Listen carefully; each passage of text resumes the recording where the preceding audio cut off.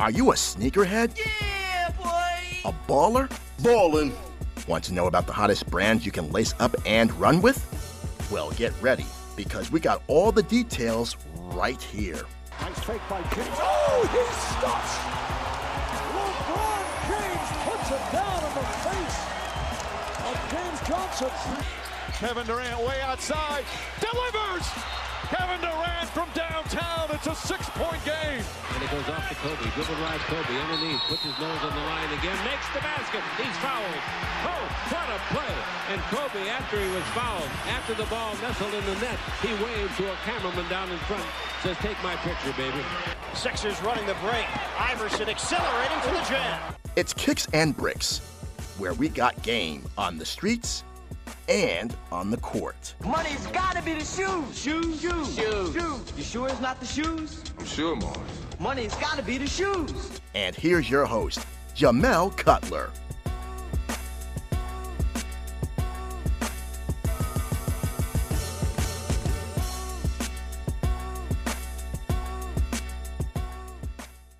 What up? Welcome to Kicks. Joining me today is a guy that you can find on the hit show Power Book 3, Raising Canaan, my bro, Antonio Ortiz. What's up, man? How you doing? What's up, big bro? How's everything with you today, King? Man, no doubt, man. So, just for the listeners, can you talk about, how does it feel to be a part of the Power universe? It's really a blessing because I've been blessed enough to be part of this industry since I was 3 years old. I've been acting since I was a child. However, being in this industry for so long, you get to see all different aspects of the industry, right? And I've been on projects where I don't like anybody I'm working with because everybody's vibe on set clashes with each other. Or I've been on sets where I like everybody I'm working with and we get a product that's really good at the end of it. This show has surpassed everything that I've been on in the camaraderie and in the final product of what we get, because everybody on the show is creative as hell and we all put our own individual inputs to our characters and our own worlds that we're a part of. So being on this show not only is a blessing in the notoriety that I'm now getting and the recognition that I'm now getting for being in it and being a good actor, so to speak, but I'm also blessed to be part of a crew that really expounds and works with each other and makes everybody, their main goal is to make sure that everybody is comfortable to work together. So once we can work together, we get the best product possible. And that's the show that you guys get to see. And as far as I can tell with the, feedback, we did a pretty good job. So it's amazing to be on a show like this and really have the opportunity to stretch my creative wings. Did you find it hard to shed the label of a child actor for a show like this? Yeah, and it maybe not so much the label of a child actor, but more so being pigeonholed into the typecast that I was. So most of the time I was the fat friend that was the comic relief, or the innocent child that, again, was comic relief. So those two stigmas really put me into a specific typecast, and most of the auditions I would go on that had any depth to a character, I was kind of getting looked over because it's like, oh yeah, that's the funny kid that was in this, or that's the funny kid that was in that. So I never had the opportunity to really to show my talents. And when I got the audition and the callbacks for Power, they looked at me as not only an adult actor, but they looked at me as an actor, period. And I think that that's what I was looking for mainly. And they saw my talents and they saw my ethic and my drive. And they saw what I wanted to do and what I could provide. And they felt like, yeah, he's definitely going to do his due diligence. So I think that that's more so what I was trying to shed, was being typecast into, funnier roles, because I wanted to show that even though I am a funny person, I can act. I do want to show, my different areas of expertise in this industry and in this craft. So kind of going back to the original Power, were you a fan of the original series? What's crazy is I watched a couple episodes of Power originally here and there before I had booked the show, but my dad was really heavy into it. And at the same time, he was watching Game of Thrones. And because I didn't like Game of Thrones at all, I figured I wasn't going to like Power like that. So fuck it, I'm just not going to watch it. And then I wound up binge watching basically the first whole season. And I was like, oh no, this is amazing. And they were in, I think, season 4. at the time that I did that. So I was like, all right, I'm gonna give myself some time and then binge watch season 2. I wound up never getting to that. And then when COVID hit us and stopped production for those 8 months, right before we went back to work, I finished the rest of Power. And when I went back to filming the day after I watched the episode where Raina dies in original Power. So I went to work mad as hell. I went to work looking at the producers like, don't even talk to me right now because I killed Raina. What the hell is wrong with you? So I definitely wasn't part of the fan base in the beginning, and they they snatched me up and thoroughly put me in that fan base because the transition to Ghost, in my opinion, I was really heavily into that. I really liked the show.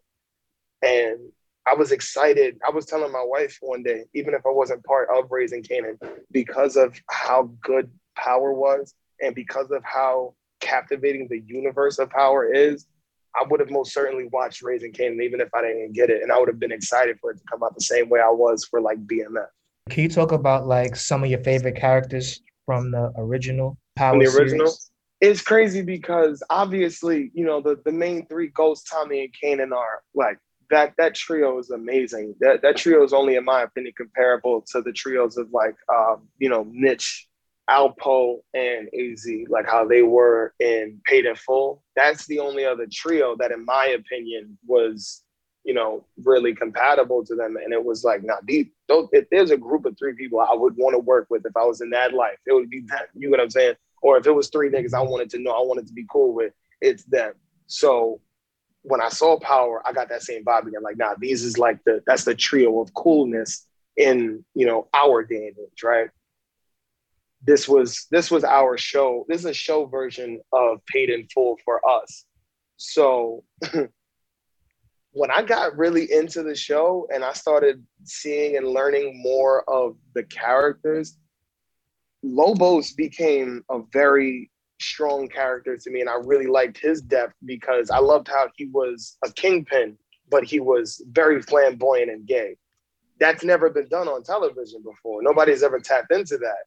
So the fact that they did that, and they did it with, in my opinion, people that I know that asked me, like, have you met him before? Which I haven't, because they want to know if he's like that in person, because he's just so captivating and he's so good on screen. It's like, there's no way that can just be an act. He has to be like this in some way, somehow. And I feel like I wound up going through that a lot with Power. I wound up feeling like, now, if I never met these people in real life, they're all so captivating in this show. I would feel like this isn't a show, it's a documentary.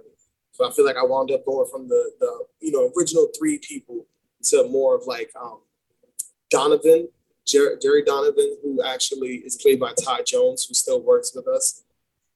I love his character, and I feel like there's a lot of plot points around his character. He doesn't get credit for that. I feel like a lot of the background people, like I can't remember their names right now, but the 2 gentlemen that worked for Tommy near the end of the series, one of them had glasses and a little fro. And Yeah. You know what I'm talking about?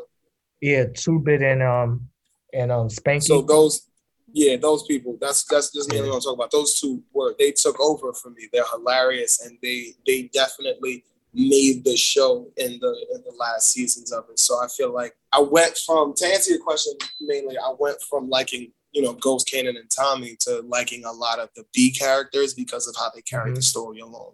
A few minutes ago, you compared Ghost, Tommy, and Kanan to Alpo, Rich, and AZ. Like, which one is which? I've always done that. I've always done things like, you know, compare, because I see a lot of similarities with our show to Juice, the film. So low key, if you look at the comparisons, I'm kind of the Raheem of the group. If you think about Juice and then you think about our show, but that's a whole different conversation. But I feel like Mitch in the movie and Rich in real life would probably be Lulu in our show. The difference is, even though Lulu does run shit in this show, Rock is really the head of everything. She is the CEO, where he would be the CFO, and Rich, or Mitch in the movie, was the CEO. So I feel like aside from that difference of power, they are very similar because Lou has that lore to him in the world of Raising Kanan. People that know of the family, they're afraid of Rock, but they know Lulu is not necessarily the face of it, but he's the style. The people that, you know, idolize rappers and drug dealers, they would be idolizing Lou at that time. They wouldn't be idolizing Rock. So I feel like it would be more so Lulu is closer to a Rich Porter. And Lou just made me a few days ago. I bought a new coat just because of Lou. Really? Yeah, a brand That's new Sherman. hilarious. I understand that. I actually I had silver shirling that I wore to work when we started filming, and when I got to set, they told me like, "Oh, you trying to be like Lulu?" And I was like, I actually got this because of how 50 was wearing the shirlings in original Power.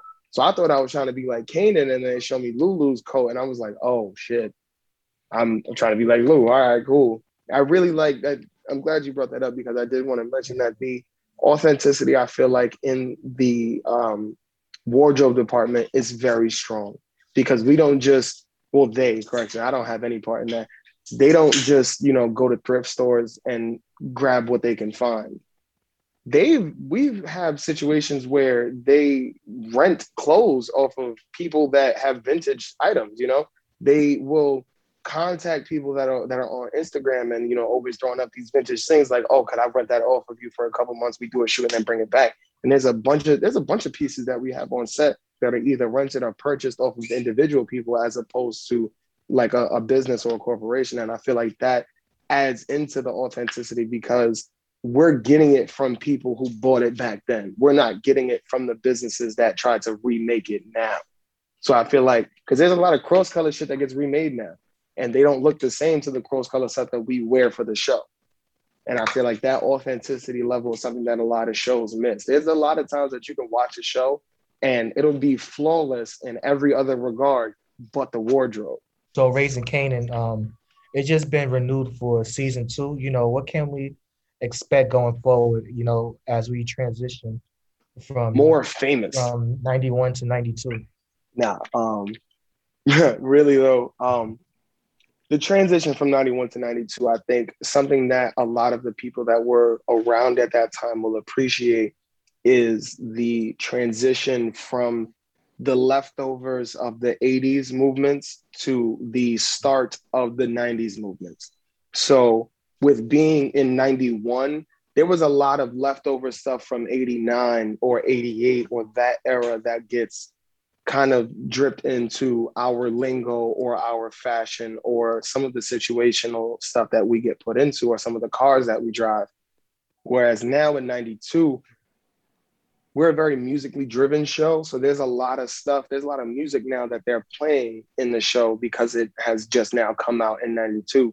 So there's a lot of, we're going through the same vibe of when it was actually being released back then. We're drip feeding it to the public the same way it was drip fed back then. And I feel like that's something that will be appreciated amongst the fan base because a lot of individuals that watch the show that are of a certain age, they'll tell me like the authenticity of back then is on point and they love the vibe that they get because a lot of the situational stuff that we do is very on cue or on point to things that were happening back then. So I think that, something that we can mainly expect for season 2 is the startup to the 90s and the startup to all of the things that we got from the 90s, artistically speaking. So like actually how they did the promotion for BMF, how they were saying that Big Meech had influenced a whole generation of people. Basically what we're documenting in how we film is the influence of art culture onto street culture and vice versa. So I feel like aside from the expounding of, because we now in season 2, you're getting the answers to season 1, we continue on through a lot of different characters' perspectives on situations, and we give a lot of information that doesn't necessarily just leave you with closure, but it leaves you with, all right, now that answer is done, but what does this mean for the future? So I feel like aside from the artistic value and really expounding on that throughout the 90s and throughout our show, we're going to really expound on the universal aspect of the show and really show that there's a whole world to each series that we have. So I feel like that's what you can expect mainly of season 2 is the expansion of our world. To kind of piggyback on the authenticity of the show, me personally, I like that the show doesn't look gentrified like how the city looks now. It really looks like how how New York looked like back then, back in the Yeah, 90s. So to me, definitely. that's so dope to me.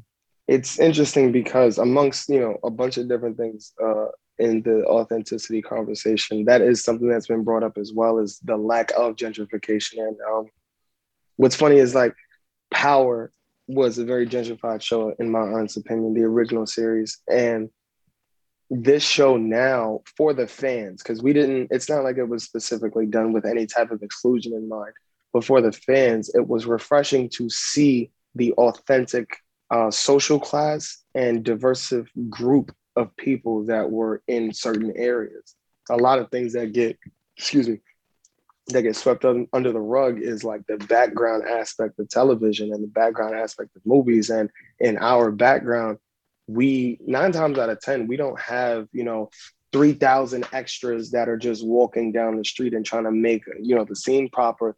We have the people in those neighborhoods most of the time. And those are actual people walking around. Those are actual, citizens of that area. So I feel like what's very interesting is we just show the actual diverse groups that are still there and that were there. And I feel like the representation of color on the screen, especially for the time frame, it wouldn't have made sense if the area of Queens we were in was overly gentrified like how it is today. So I feel like the representation of color on screen and the representation of the authenticity of that time frame is basically something that's really refreshing to people. And like to me, like the biggest thing is how the bodegas look, because now the bodegas look like nice and everything. Yeah. Yeah, but to me, like back then, I missed the freezers on the wall, and like I don't know, it's just the vibe was different back then. Yeah, I definitely feel you because a lot of people have brought Yeah. that up, that the vibe was different back then and that it's almost inexplicable. If you weren't part of it, you're not going to really understand it. But being able to see it on screen, now people have a way to explain it. Like, oh, you remember how that looked? That's how it was back then. So, On the show, you're surrounded with an all-star cast, and like being one of the youngest cast members, from your perspective, what was it like working with some of the vets on the show? what's crazy is, so I'm 22 years old, right? So technically I'm an adult, but like you said, I'm working with heavy hitters on the show, and I'm working with a lot of people that I've watched for my entire life. Case in point, I've watched Omar Epps' almost whole catalog of work. So when I got to meet him, this wasn't a situation of, oh yeah, I'm getting to work with him now. It's holy shit, I'm in the same room with Omar Epps. And I feel like I think that may be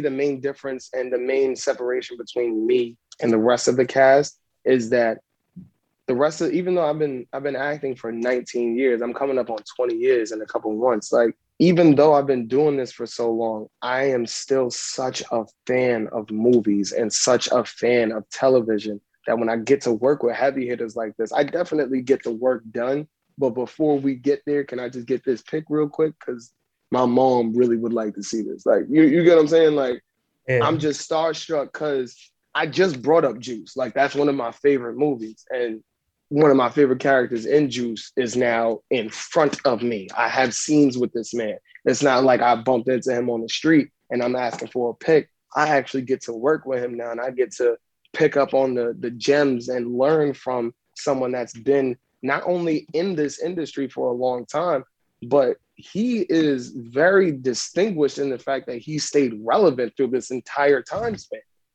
He's not a 90s actor, how a lot of them have become nowadays, that if they're in a project, it seems more so like a cameo than anything else. This man has stayed relevant enough to have important plot-filled roles in the projects that he's in, and he bodies all of them shits. So I feel like it's a blessing to have him. It's a blessing to have people like Patina Miller. Haley Kilgore is Tony Award winning, and I feel like that shows in this project so much. The last episode, not the last episode, I think it's the episode before last, where Jukebox finds out about Nicole's death. I don't think anybody realizes, but Haley, who plays Jukebox in the show, she didn't speak for that entire episode. She didn't have one line. However, everybody that was here in my house watching it, as well as myself, as well as people that I know that watched the episode, if they weren't full out crying, they got choked up, they got emotional, they felt sad. because they felt the pain she was going through on screen. They felt that connection to her, and they felt like they were going through it with her. And first and foremost, I've never seen that happen from somebody that's even in my age group. That type of acting always happens with the greats and that are above us. So the fact that I got to see that so close to me, that shit just made me want to go harder in my role. It made me want to be that type of actor. And it's like seeing the level of talent and creativity that is distributed amongst this cast list is insane. So there is a lot of times that I kind of feel like the kid of the bunch, even though there's a couple cast members that are younger than me. It's like 2 or 3 cast members that are younger than me, but I do somewhat feel like the youngest and not necessarily most inexperienced, but the most happy to be here. Because every time I come to work, I'm not only just filming and, you know, making some type of money, but I don't even act for the monetary value. I act because I genuinely love this. So when I get to meet people that I've idolized for years, it's like, holy shit. And then now I'm like, Mekhi Curtis was on a Disney show for years before he got on Power. This is a very established actor in his craft, and he does all types of research for his roles. Case in point, he sounds like 50. And it's crazy because 50 sounds how he sounds with the clenched jaw shit because of his situations in his life and, you know, like having to have his jaw wired and stuff like that. But Kanan doesn't talk like that because he got shot 9 times. Kanan talks like that because that's his speech impediment. So Mekhi Curtis did that research and implemented that speech impediment. And now some of the times when he speaks on TV, the people I'm around and be like, yo, he sounds just like 50. So really being around heavy hitters just makes me, instead of, you know, making me feel like I'm not doing enough or making me self-conscious about my craft, it actually makes me want to strive to go that much harder because I'm already around these people. So I had to do something good enough to get here. So I should just take as much as I can to learn from it and to implement it in the rest of my projects. What's the best 50 Cent story that you have to tell? I've actually accumulated a couple, and the one that I love telling people the most, the one that really sticks out in my head, is when I first met him. First time I met 50, we had a table read before COVID ruined the country, right? Table reads were with the entire cast of the episode that we were reading. Whoever is like in the script, we have to come in, we do a read of the entire script. It's just reading the words, we don't act anything out. Normally it's on like a long picnic table, and that's about it, or like a long conference table, and that's about it. When I booked when I booked Power, I knew I booked a great show, and I knew that I booked a show that was already sanctioned in its repertoire and in its popularity. However, I didn't know how big of a production it was going to be because, like I said, the table read is a very small, quaint thing. It's supposed to be intimate between you and the other cast members and the director. Y'all get to know each other, and y'all get to work and read the words out for the first time. We did this first table read, and I swear to God, there was like 8 conference tables making a big ass like rectangular shape. It was about 90 seats around these tables and a bottle of the champagne that 50 Cent produces. And I immediately got dry mouth. I started panicking because there's a catering table and 9 cameras from Stars. Table reads are never televised or recorded. So I'm looking at these cameras like, what is going on right now? I asked the coordinator what's happening, and she was like, oh yeah, we always do this for 50's table reads. We do the behind the scenes footage, stuff like that. You with us now, you'll be okay. So I'm panicking. I'm like, oh my God, there's so much shit going on. I gotta go wash my face. I gotta calm down. Go to the restroom, I wash my face. As I'm walking out of the restroom, I had this bad habit for years. I always would walk with my head down when I would think about something. Whenever I'm really deep in thought, I would always walk with my head down because I'm thinking about shit. I walked out the bathroom just like this, head down, not paying attention, and I bumped right into 50. So when I bump into him, I picked my head up. I immediately started stuttering to apologize. And he was like, relax, you all right? You good? Because he's wearing this beautiful ass white turtleneck, a turquoise suit, and white Air Force Ones. I'm like, I just fucked this man's whole outfit up just because I touched him. Like, I felt like I was about to get fired just off of that. He tells me, calm down, it's all right, you're gonna be good. Then he goes to walk off and go to the bathroom, and he stops and he goes, wait, you play Famous, right? So I was like, yeah, like you blessed me with that. So he was like, nah, like because we had to rap for our auditions. He was like, you really know how to rap, bro. I'm not gonna lie. You really know how to work the mic. I like your cadence. I like your vibe. And I heard you freestyled in there.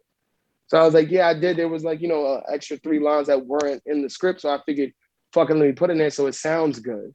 So he was like, see, I like shit like that, but stop walking with your head down. Stop doing that shit because you're going to wind up getting yourself into a situation. I swear to you, I have not walked with my head down since that day. I don't know what it is. I could be as deep in thought as possible. I don't do that shit. And it's crazy because it was the first time I met him and it was the first thing he told me. And then after that, I see him at the after party. I walk in, head up, chin straight, all of that, making sure that I'm aware of my surroundings. He comes up to me, he says, hi. I got to meet his girl. He met my wife. As soon as I see him, he was like, I like how you're not walking with your head down. You paying attention now. That's some grown man shit. I felt like I was handling my business and being a grown man for some years now. But when 50 told me I was a grown man, now I'm a grown-ass man. Did you ever encounter petty 50 Cent? Because that 50 Cent on Instagram, that's my favorite. I'm blocked. How you get blocked? I'm blocked. I'm blocked on Instagram right now. Not from Instagram, but from 50. 50 blocked. How'd that happen? What happened? Tell us that story. So that's another funny ass story. So I still live in the projects up until next month, basically. I'm getting out. I'm on a project now that I can change my life, right? So, and I actually told him that a bunch of times. I'm so thankful because I'm able to do shit like this on this project. I feel like he's really changing my life. I've told him that a million times. So, right before the premiere of the show, he had posted a picture of myself, Mekhi Curtis, and Haley Kilgore. And when he posted that, a friend of mine, also from the projects, commented on that post, right? I commented that I was like, thank you for posting me. That's amazing. No tagsies. I thought we was cooler than that. It was just a small joke, whatever. Ha, ha, ha. He liked the comment. Cool. Then my friend proceeds to post shit oh, he did better than last time because I don't know if you remember when the first publicities came out for the show, it's a third of my face that wasn't in the picture. So apparently that wasn't, that was a problem for this specific friend of mine. So he commented on the shit oh, he doing better than last time because you wasn't really even in the picture. These are all different comments, by the way. He did way better this time, not as he should before we have to fess him up. Who the fuck? What? Shut up, get off the post. What are you doing? What are you doing? I texted him, yo, shut up. What are you about to fess up? You gonna tell 50, oh, you need to start posting AJ properly? No, you're not. Leave. This man signed my checks. Shut up. So in the process of me telling my friend, mind your damn business, I just got posted by 50 Cent. I go back to the page because my social media blew up the day that he posted me. I got 300 followers in 5 minutes. So I'm trying to bask in all of that glory. And then in the middle of that, because this dude want to comment 15 times about how 50 needs to start showing me more and giving me more publicity, we both got blocked. I was like, what the fuck? I was hurt by that. When I got to the premiere, I was like, yo, big bro, I just looked at him, he was like, now you'll get unblocked sooner or later. I was like, damn, was that me? He was like, nah, that was your man. Tell him mind your business. I was like, all right, cool, I got you. I'm unblocked now, but it took a minute to get back in the good graces. Streets Need a Body. That's a hit in my book. Can you take us, who wrote the song? Can you tell us about the making of the song?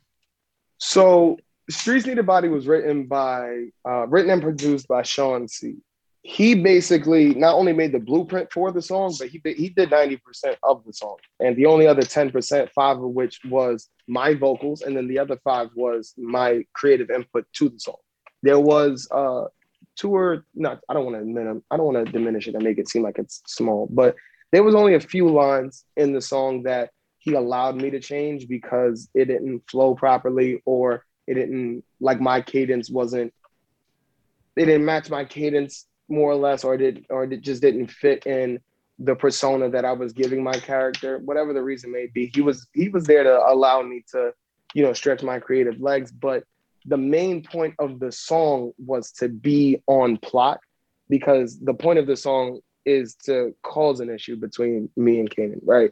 It was supposed to lead to basically me dry snitching about a lot of the shit that we doing, and I'm not supposed to, but this is how I'm blowing up. So how you mad at me type shit. This is what all rappers do, but that was the point of that song. So we couldn't do too much crazy shit with that to be creatively amazing because we needed it to be on point to the script.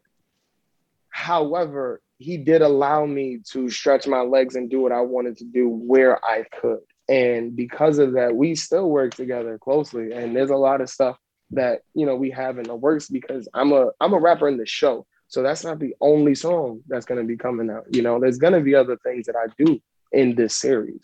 So we still definitely have a relationship and still work together. And I feel like he's amazing at his craft, and the topical writing that he does is something that I feel like people can't do anymore. Like my generation of rappers, they can't necessarily go through how Papoose would do his freestyles and pick a bunch of random shit in front of you and just rap about it, or get a topic and now rap about it. Unless you're on something like Wild 'N Out, people don't really do shit like that. So the fact that he showed me how to topically write about shit, and then he showed me how to hone in and be creative while still being on task. So I can't wait for everybody to see the stuff that he's been working on for the show and the stuff that we've been working on together. You know, after watching Raising Kanan, I have this theory that Kanan named his son Sean after your character. Is that true, or just me overthinking? So I cannot, like I don't want to, before I say anything, I just want to throw out there, like I can't say anything that will give away any type of information for up and coming events of the show. However, there is no real clean cut, stamp of me in Power's universe, if you follow what I'm saying. Like, I don't, like, Jukebox is Anika Noni Rose in Power, like Kanan turns into 50. Everybody, for the more or less, has a counterpart in what would be present day time. I don't. So when I noticed that, and I noticed basically the small hints of my character throughout the show, because I'm glad that you picked up on Kanan's son's name, but there's also a conversation between Kanan and Jukebox that references me in one of their episodes as well. So with the small hidden gems like that, you're definitely, what's the word? You're not off the beaten path. You're not off track completely. I can't tell you that definitively that's why he named his son Sean, but I can tell you that you're in the right realm of ideology because we were that close. I was definitely his best friend for longer. Like, we were friends from, I think, 3rd grade. So in this show already, he's my 10 plus year friend. So I'm not going to tell you you're completely wrong with that idea, but you know how this goes. Yeah. All right. So your character Famous is rapping at a time in New York where, to me, was like the golden age of, East Coast rap. Like, who are some of your favorite 90 rappers from that time period? Ooh, damn, that's a good question. What's crazy? My palette is very wide when it comes to music in general, but being like on a specific question, i.e., 90s rappers, I feel like first and foremost, Tupac is the reason I make music today. Tupac is the reason I learned how to write poetry. Tupac is the reason I put pen to paper. So that's first and foremost my favorite rapper. Past that, my palette for 90s music has always been intricate. Like, the more intricate of a rapper you are, the more I liked you when I was younger, especially when I was younger, because I would literally, with notebooks, break down people's wordplay and their syllables and like separate the word where they said it differently and put the emphasis on certain letters and make those letters capitalized. And that's how I learned how to write. So people like Big L, people like Big Pun, people like I actually like Rakim and early Big Daddy Kane, to be honest with you. There's a lot of lyrical rappers that I feel like are so forgotten about by my generation that if they still had some type of, memory or input into date, like, I feel like if more people in my generation knew about Slick Rick, we would have more storytellers as rappers, where we don't have that. But the storytellers we do have, 9 times out of 10, those niggas know who Slick Rick is. So it's like, I feel like my favorites were, the lyrical artists and the artists that were that were way too smart for the bullshit that they got back then. Like Wu-Tang, in my opinion, is one of the founding members of expressionless hip hop. I feel like nobody was really, they was speaking their mind. That's what rap is being able to speak your mind where you weren't able to before. But nobody was doing it like Wu-Tang. Nobody was as grimy and nobody was as gutter like Wu-Tang before Wu-Tang. And then when they came out, they were, in my opinion, because I was not there. That's something I throw out when I had this convo. I was born in 99. I was not there. So I don't know for a fact. But the way it seems, it really seems like after their input to the game and after they came out so heavy, then the grimiest and most gutterest people from the darkest places was coming out, and they was coming out heavy. After Wu-Tang and after DMX, I feel like it became not necessarily cool, but it was no longer taboo to not have a record label behind you. It was no longer taboo to not have millions of dollars and a bunch of females and nice cars in your video. It became normal to be in the middle of your projects with pit bulls and the bike life dudes behind you, you know? So I feel like that's mainly my ideal group of rappers, and my favorite rappers back then are the lyricists and the ones that put that stamp on the game, that came in on some real aggressive shit. Like, listen, I ain't taking nothing, but I'm not going to steal nothing, but I'm taking what's mine. And it's like, that's what fuels me to do my music the way I do it. That's what fuels me to treat my auditions the way I treat them. Because realistically, when I had the audition for Power, I'm not going to name drop, but there was a person that was on the call sheet for the audition itself. I saw that this actor had signed in a couple hours before me. He booked Power as a small role prior to this show. So when he went out we both went out for that audition, and he got that one. So when I went out for this one and I saw his name again, even though that's one of my closest fucking friends, I saw his name on that list and I was like, not twice. You're not getting this over me twice. It's not happening. So I feel like the people that came in with that rough, raw energy are the people that I idolize the most, and coincidentally, the people that inspire me the most. You know, Raising Kanan, it has a pretty dope soundtrack. Like, if you can formulate your own soundtrack to the show, like, which artists would be on it? And like, would you like put it out on tape? Because I think that experience is something that, well, for me, is something that I miss. What's interesting is, like I said, I wasn't there, right? So there's some things that but there's some places that I would put in certain songs and certain vibes, and I would do a soundtrack in a specific way, and I get kind of backpedaled by production or by somebody that was around back then, because either the song didn't come out at the time frame that I want to place it, or it just doesn't match what we're trying to do. But what's incredible to me is that my soundtrack to Raising Kanan would be almost exactly what it is. And that is so beautiful to me, because I genuinely feel like there's no show that is completely perfect. Our show isn't completely perfect, but the authenticity and the things we get right are a lot bigger, and there's a lot more things we get right than get wrong on this show. So one of the things that I wouldn't change mainly is that soundtrack. That soundtrack is amazing to me. And I feel like this is a great way to put this generation on, because you can actually attest to this. If you don't mind me asking, how old are you? I'm 34, man. I'm old. You 34? You don't even look 34. Yeah. That's why I was asking. You look like you in your late 20s. So the reason why I'm asking is because you're 34. You can attest to it to an extent. People that's 24, people that's 22, people that's 20, that's 19, they don't know the music that's in this show the way you do, or the way people in your age group do.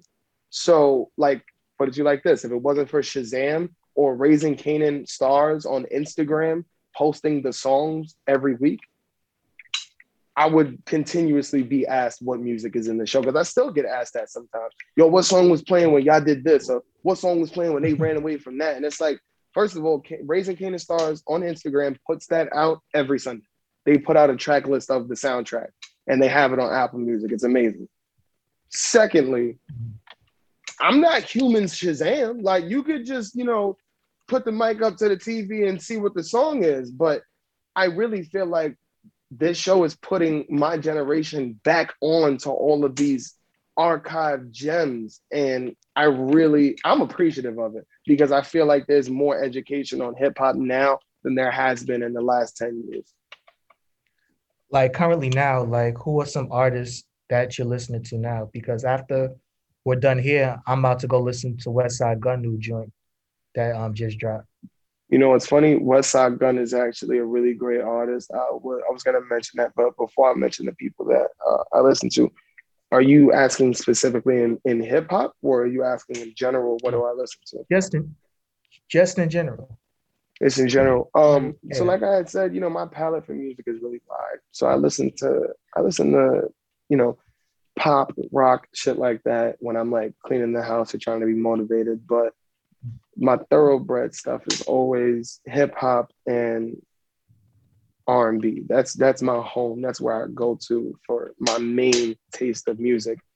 Right now, the main R&B artist, if you consider him an R&B artist that I've been listening to, is The Weeknd.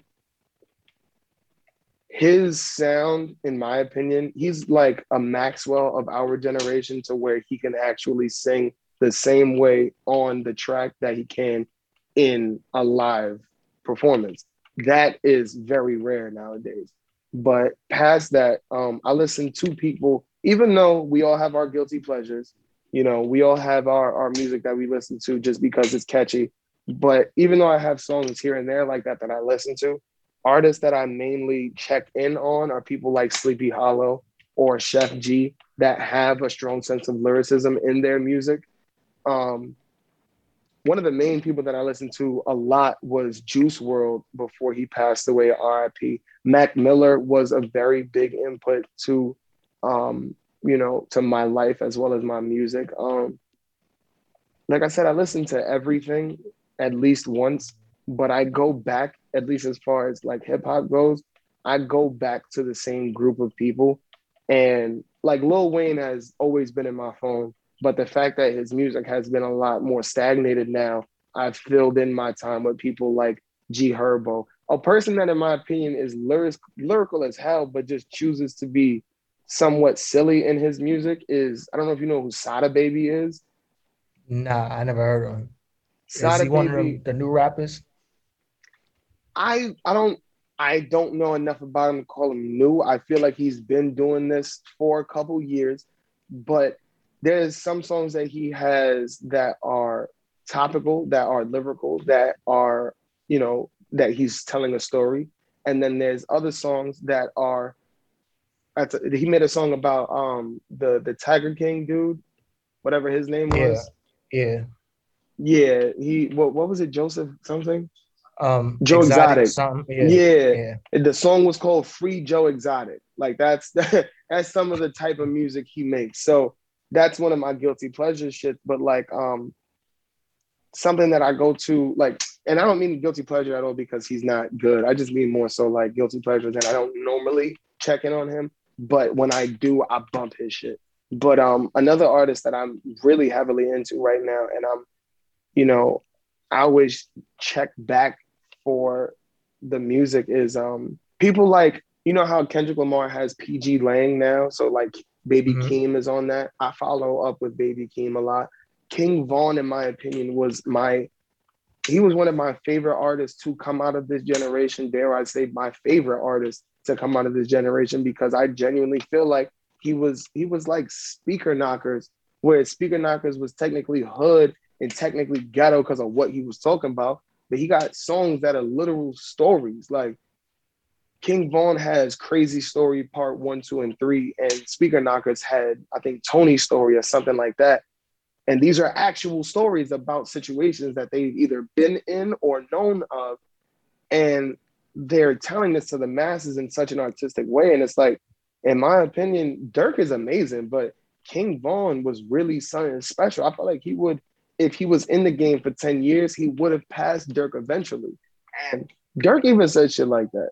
But unfortunately, you know, God took him upstairs. So we didn't get to see what he could have turned into. But that one was something that really fucked with me. I listened to Pop before he passed, but that was, and in no way, shape, or form is this belittling his talents or anything. I'm like, when I say a guilty pleasure, I don't mean at all that he was, you know, subpar and I was just listening to it because it was whatever, it was just catchy. He was a good rapper.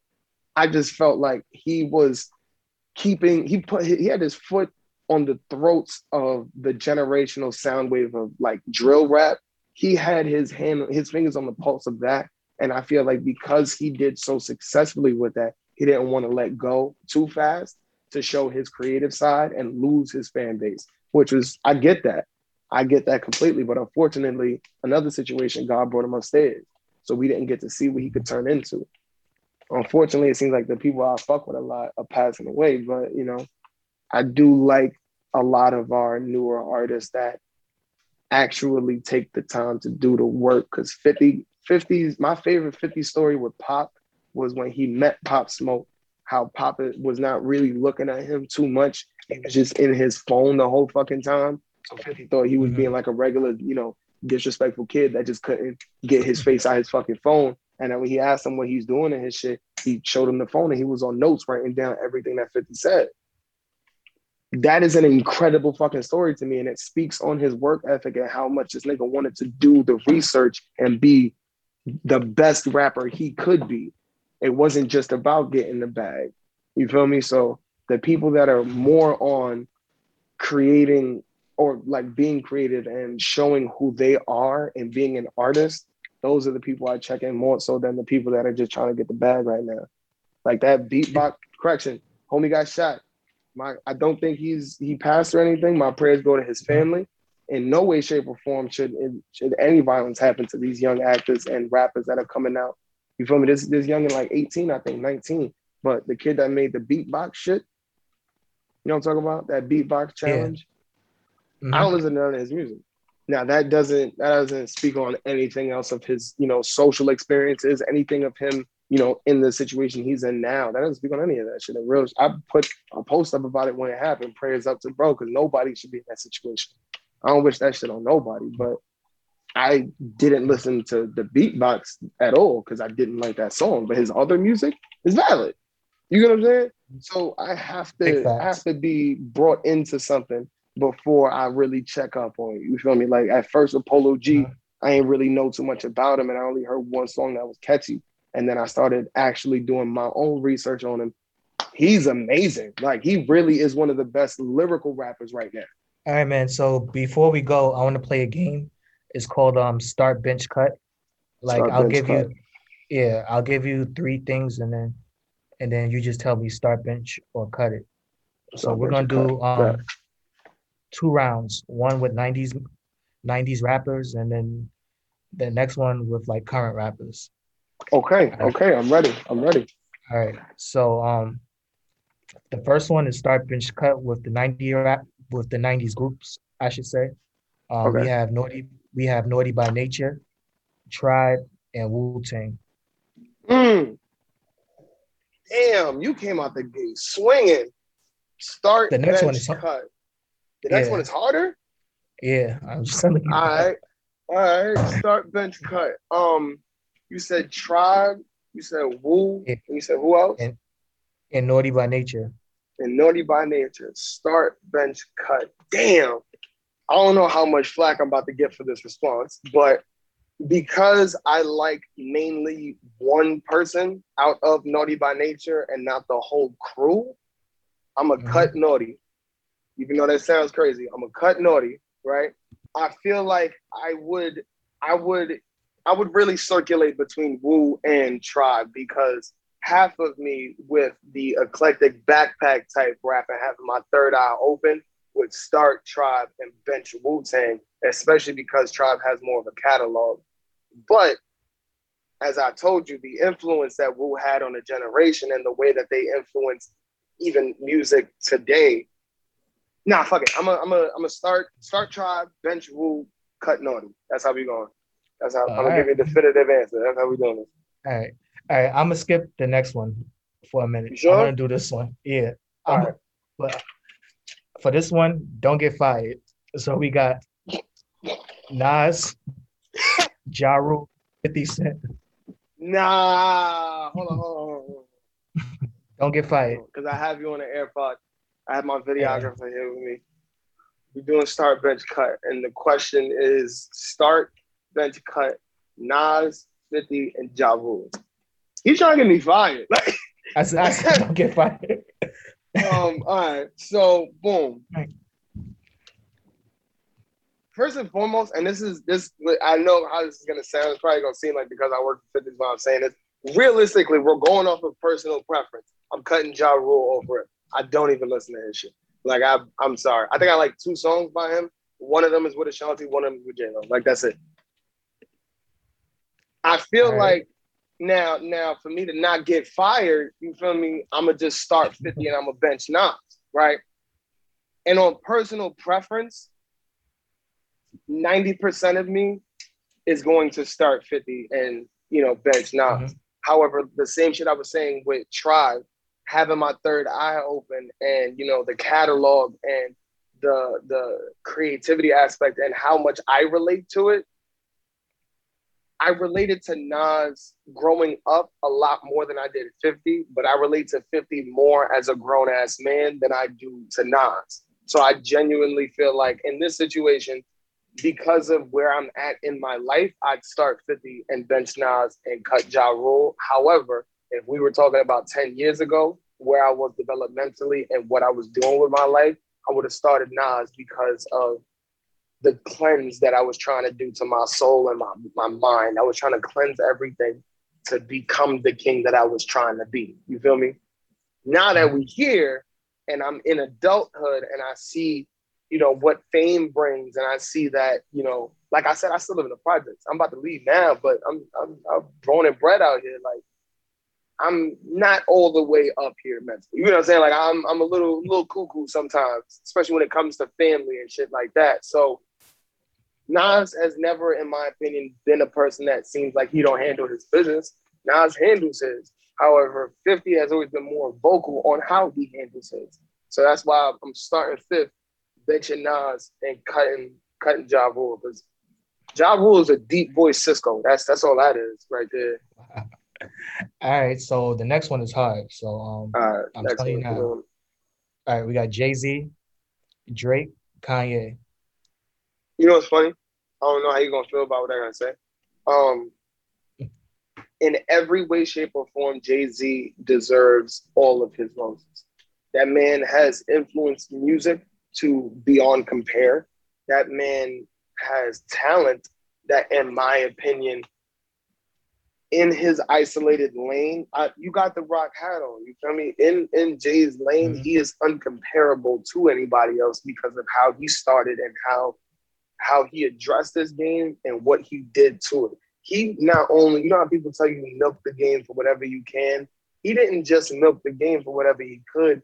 He got everything out of it. And he's still not only getting shit out of the game, but he's changing the game, adding things into the game, and taking care of people he don't even need to. The way he bails people out of their situations and really makes sure that artists own their masters and shit like that. This man is, in my opinion, aside from 50, beyond compare, because 50 is the same. He has the same intent with a different work ethic. Jay-Z, in my opinion, is more of a managerial person where he's like higher up and just lets niggas know what to do to run a business. Again, because I never met him. Whereas 50, because I've met him, seems a lot more hands-on with his shit. And I see that in their music as well. There is a sense of, now, even though I give Jay-Z credit whenever it's due, I personally am not a heavy Jay-Z fan. Even though I know a good amount of his work word for word, that's through familiarity and having everybody play his shit around me most of the time. I do have some favorites from him, but on my list of top 10 favorite rappers, he's not in the top 3 as he is with almost everybody else that I know. So start bench cut Jay, You said who else? Kanye and Drake. and Drake. Real shit. I'm starting Ye. I'm benching Jay-Z only because his talent, in my opinion, surpasses Drake's in rap. Whereas if we aren't going on personal preference and we're going, and I like Drake's overall catalog a little bit more than I like Jay-Z's. However, the songs that I do like by Jay-Z, I like more than the songs that I like by Drake. So if we go off of commercial success, though, even though monetarily Jay-Z has way more money than anybody in this game, Drake is the only person that I can say, like, from a standpoint of now, he will most certainly be relevant to the same extent in the next 5 years. Whereas I feel like, unfortunately, my generation, no, not my generation, but the generation right under me is losing sight of the input that people like Jay-Z had on this industry. So they, instead of giving this man roses like he's due for, they kind of just see him as another old head. So I feel like as far as commercial success goes and longevity goes, Jay-Z is definitely still going to be CEO in the next 5 years, but I don't think my sister, because my sister's 9, going to be 10 soon. I don't think my sister's generation is going to look up to Jay-Z the way you do or the way my people in my generation do. I don't think that level of appreciation for his craft is still going to be there. That would be the only reason that I put Drake above Jay. Mm-hmm. All right, man. So I want to thank you for joining me today. Do you have any upcoming projects that you're working on? So basically, Power brought me out. I'm with these guys. I'm working solely with them. However, I did a project called 40-Year-Old Version that is on Netflix right now. It came out about a year and a half ago. Basically, we went to Sundance and we won awards, and we have expanded now our platform, and the movie is going to a lot more countries than it was originally. So I definitely want people to tune into that. And I have a short film that is currently in film festivals, and we're racking up awards with that as well.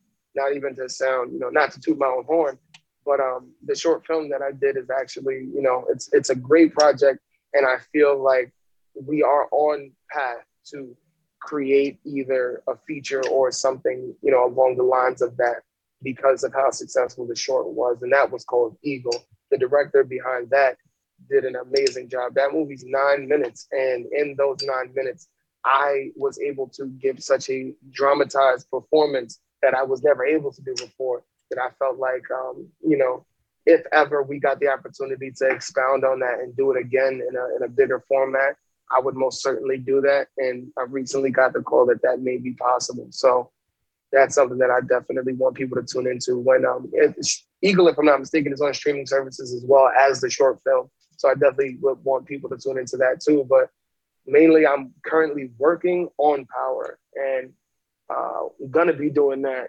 until the contract is done. So that's what I want you guys to tune into, because we're filming season 2 now. We got greenlit for it before season 1 premiered. So we got heavily into filming season 2 very fast. After Power and after we finish, filming and everything like that, I'll basically be able to start going out on auditions again.